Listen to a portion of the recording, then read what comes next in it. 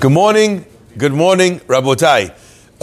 Breakfast in the class today is sponsored anonymously in honor of the Sarur and Chira families in celebration of the birth of baby Rini to Cookie and Richard Sarur. All of our listeners should wish and should bless the baby and her happy parents. A lot of nachad, rov nachad gedusha for many, many years. The week of Cold Brew is dedicated to loving memory of Sammy Sayed. The Ilun Yishmat Shel Woman of Rivka, sponsored by his son Isaac Sayed. You know, one of the funny things about the Torah is that the Torah teaches a plethora of lessons using various backdrops. And I want to illustrate what I mean by that, where the backdrop is not, I don't want to say not as important as the lesson, but oftentimes is not necessarily connected to the lesson. So let's give an example. If you remember, we talked about the laws of korbanot at the beginning of Vayikra. We spoke about a korban of an ani, of a poor person. And the pasuk over there says that you burn the bird and you do not take off the feathers. And why don't you take off the feathers of the bird? Because when you take the feathers off, a little tiny bird that this guy was able to afford, because he only has $1 to bring a korban, okay, the bird looks very scrawny. So he's embarrassed that that's his korban. So therefore, when they bring the korban on the mizbeach, they say, leave the feathers. Even though the smell of burning feathers, says the Gemara, a person can't withstand that smell. The smell is so bad, and that would fill the Beit HaMikdash, this terrible smell. Look at the God of the Jewish people. Look at how he looks at the situation. He's happy to have his house smell terrible in order that what? In order that a poor person should not be embarrassed. So let's take a look at for 1 second. The lesson, the backdrop of the lesson is the intricate and complicated laws of bringing a sacrifice. But where does that lesson land? Does it land in the laws of korbanot, of sacrifices? No. It's teaching you a human lesson. It's teaching you the lessons of empathy, the lessons of compassion, the lessons of acceptance, the lessons of understanding that when a poor person brings a korban from his heart, that it is valuable even if it is paltry, okay? So sometimes the Torah, when you are using the backdrop of a specific lesson, is communicating to you a lesson from another chapter of the human experience. And I think oftentimes a person doesn't clock, they don't recognize that in the study of the lessons of the Torah, and the greatest lessons can often be overlooked because someone says, oh, you know what, Rabbi, I love Bereshit, I love Shemot, I'm out for Vayikra. Give me a call back when you hit the, mid-bidbar.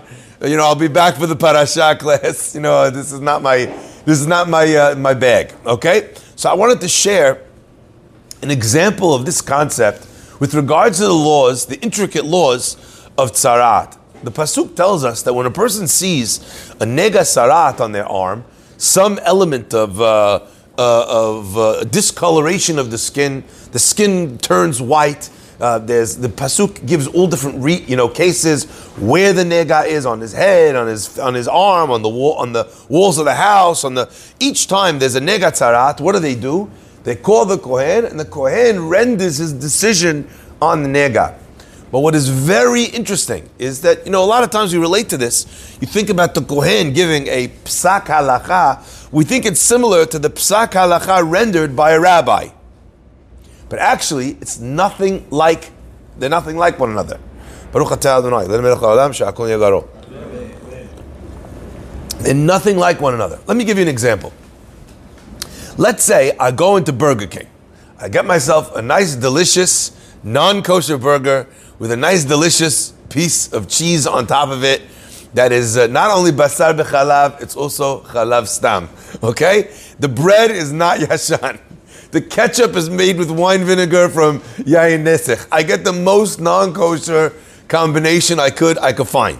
Okay, my friends. At the end of that making of this beautiful piece of food, imagine I don't go ask a rabbi if it's kosher or not. So does that mean that the item that I ate was not non-kosher? Of course it was. Of course the item that I ate is not kosher. The asking of the rabbi just verifies the facts. But the facts are the facts with or without a rabbi. So as an example, imagine you go to a country where there's no rabbi. You still can't eat that burger, that cheeseburger, right?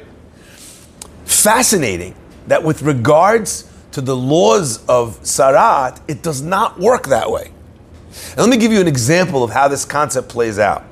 The pasuk says, "Vira'ah hakohen et hanega." The kohen will see the nega, this disease. He'll see Sarat. Then the pasuk continues and says, "Vira'ahu hakohen," and the kohen will see him v'timeh oto. Es Gemara in Moed Katan. Why does it say twice? The kohen will see the nega, the blemish, and then it says Vira'ahu hakohen, and the kohen will see him v'timeh. Answers the Gemara, bringing the Braita, Ubiyom heraot bo, on the day that he is seen on it, on the day that the Metzora is seen. Yesh yom shetaro ebo, there's days that you look at a nega of a Metzora. Yesh yom she'iataro ebo, and there are days that you do not look at the guy's tzarat. Mikan ameru, what do we learn from here? Chatan shenolad bo nega, you have a guy about to get jawazed. Okay, his wedding is tomorrow. All of a sudden, he sees a nega on his arm. Or the guy got married. He has sheva berachot from now until next week, Friday. The guy all of a sudden wakes up the morning after the wedding. He's got a white nega on his arm. Okay? The halacha is notnim lo shiv'a yemei mishteh. We give him the 7 days of celebration, the 7 days of sheva berachot. Lo ulbeto luchsuto. For him, for his home, for his clothing, we don't look at a nega on his clothes. Ignored. We don't look at the wall of his house. The guy comes to the kohen, he says, "Look, I have a nega." What does the kohen say? "I'm not looking." How in the world does that make any difference? If it is tzarat, it is tzarat. If it isn't tzarat, it isn't tzarat. If it is a cheeseburger, it's a cheeseburger. If it's not a cheeseburger, it's not a cheeseburger. Incorrect. Until it's declared by the kohen, it doesn't matter that it's tzarat. Okay? So if a person sees tzarat on their arm today, in our times, he sees something, let's say he's an expert in the laws of tzarat. I don't know many people that are, but let's say a guy, Hazit, no one gave him career advice. He did his semicha dayanut in the laws of tzarat. Comes to get a job in the synagogue, what have you learned? Well, I'm an expert in baheret, in sapachat. Okay? I don't know if they're going to hire him. Maybe they'll hire him because they'd rather a rabbi who's not an expert in the laws of anything else. Okay? Fantastic. He's an expert in tzarat. No, not nogea. What's the halacha? He sees it? Nothing. There's no laws of tzarat today. Okay? But I want to look at this because this is so beautiful. That means that until the kohen opens up his mouth and says something, this thing is not a thing. Not because we don't know, because it's not a thing. Now, our rabbis learn from here, the Meshech Chochmah explains the most incredible lesson. He says, what is the backdrop? What are we using this backdrop idea to communicate to us? And I want to share two kind of thoughts with you that I think are very powerful with regards to this concept. Vira'ah kohen, vira'ahu, and he sees him, v'timeh oto. Number one, the first lesson I think is that just like the person himself, when he spoke Lashon Hara, a guy made a mistake. What's the big deal? Made a mistake, everybody makes mistakes. The mistake becomes a problem because you spoke about it. The Lashon Hara has the power to be able to take a mistake that everybody makes, but give this mistake enough of an edge that it finishes the guy off. So who made the problem that he had into a problem? You did. The Torah says the same thing happens in the laws of tzarat. And I want to share with you a very strange expression of this law. Harambam, in codifying the laws of tzarat, he says, quoting Gemara, but he says, posek halacha l'maaseh, so to speak. Harambam says that if a person sees tzarat, and there's no kohen, and he comes, he wants to know what it is. Let's say there's only a great rabbi. The rabbi can't rule on tzarat. Let's say there's a kohen, doesn't know what he's talking about. He's an am haaretz. He can't rule on tzarat if he doesn't know what he's talking about. Says Harambam, so what does he do? The chacham looks at the tzarat. He tells the kohen, say tameh. Kohen says tameh, Dunsky, tzarat. What? You don't even know what he's saying. Now, if the rabbi can't say it, why could the kohen say it after the rabbi said it? So it's almost like these two conditions that need to be met, but if you somehow combine the two, good enough. Rambam continues.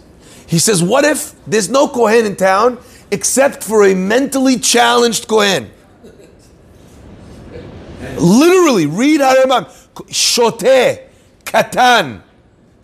The Kohen, the rabbi can come to the Kohen, Shoteh, Katan. The guy doesn't know how to say fire truck.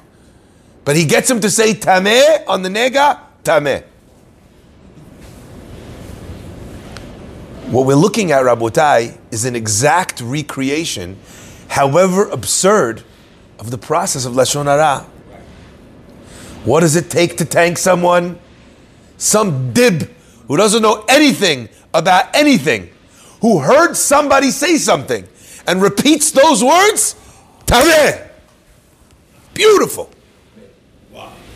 What you did, now you got it. Now power. The words of a shoteh, of a katan, a dib, doesn't know anything, he's small, he's this, he's that, and only thing is hearsay, heard someone else say it. Tameh. Because that's the process of Lashon Hara. So it manifests also in the way the onesh plays out. And I learned something very deep here.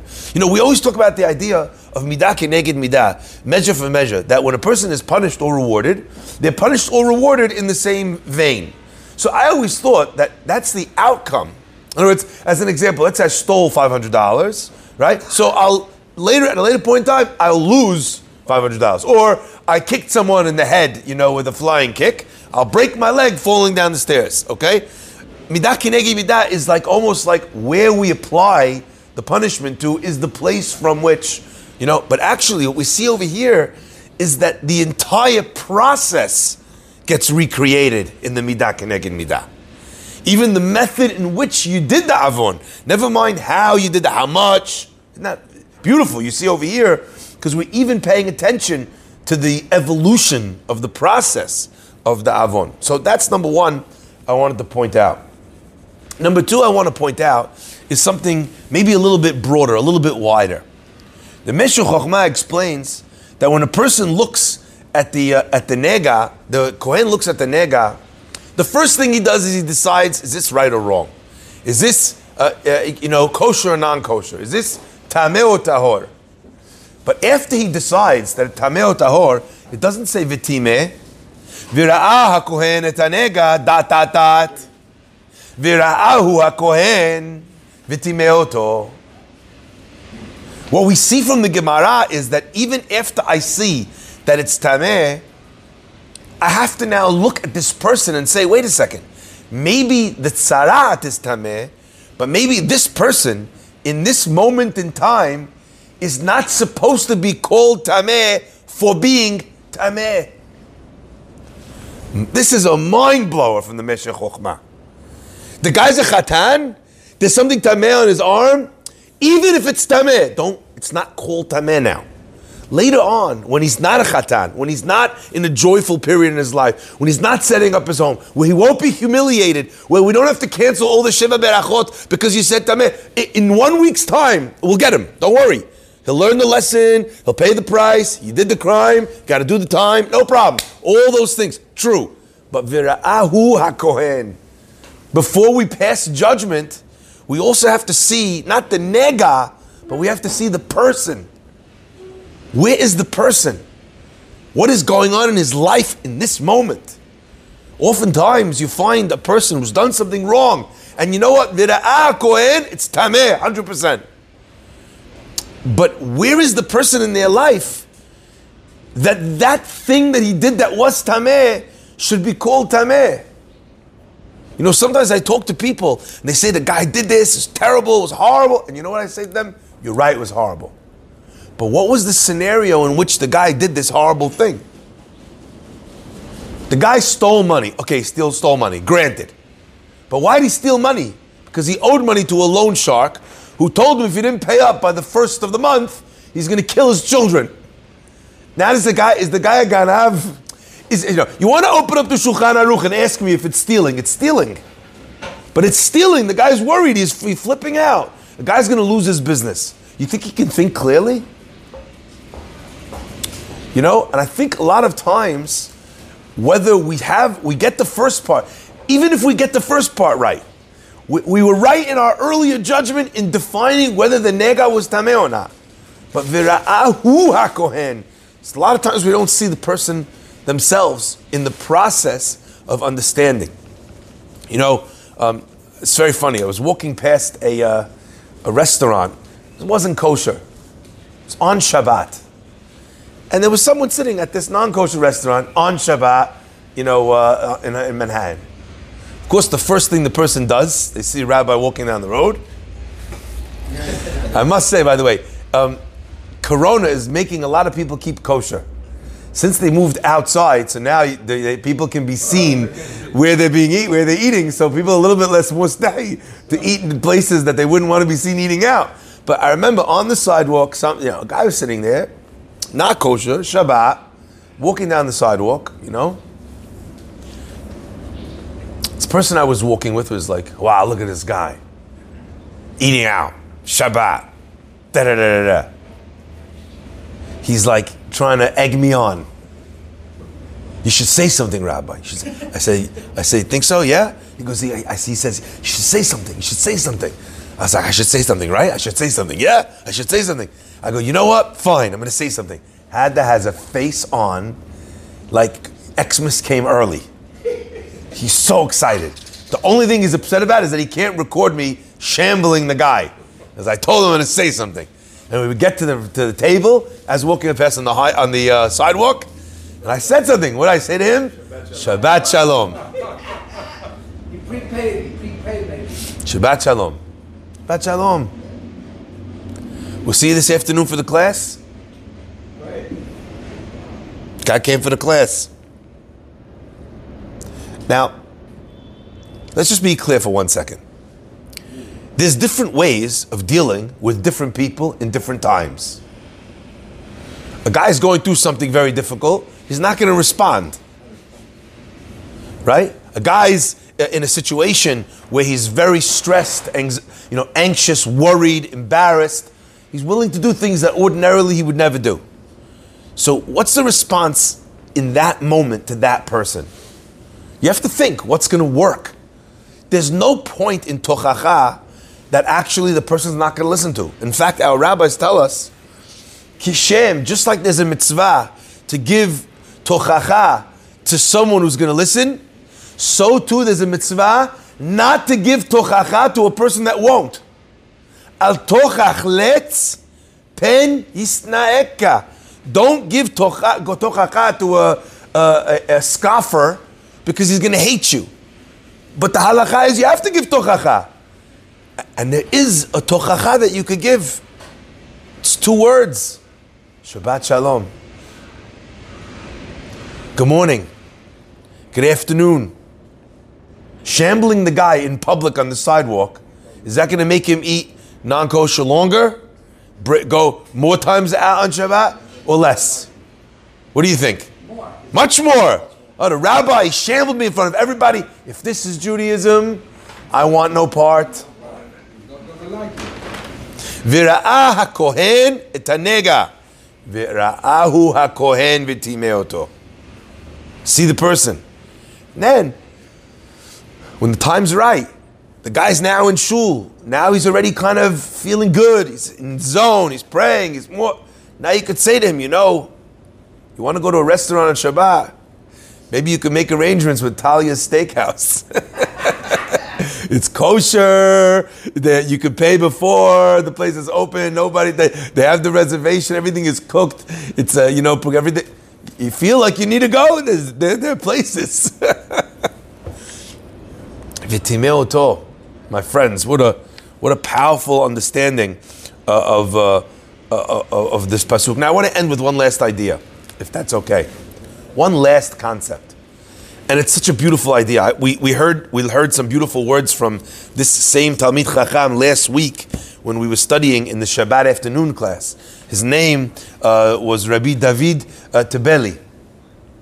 And he says in his Sefer Nefesh David, he brings a beautiful question. We know that what is the tzarat that we see on a guy's arm, right? Can be a damdam. It can be yirakrak. Right? It could also be Baheret levana, white. And the question is, that's a strange thing. Because in the Torah, white is associated with what? With purity. So the Kohanim, the Begadim, the Beged of the Kohen is white, Bigdei Lavan.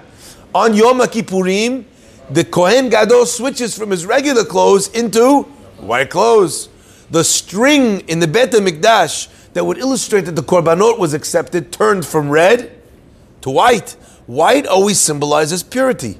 Why would the color of Tzarat encompass also the color white? Powerful, right? Good question. I'm going to leave his answer.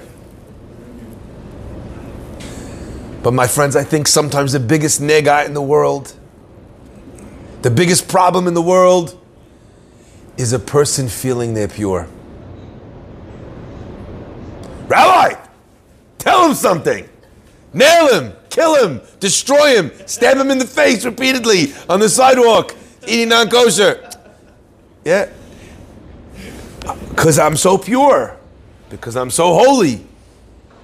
When a person speaks Lashon Hara, they speak Lashon Hara oftentimes from a feeling of supremacy. I would never do that. I would never say that. I would never go there. I would never eat that. I would never marry that. Right? I'm so holy.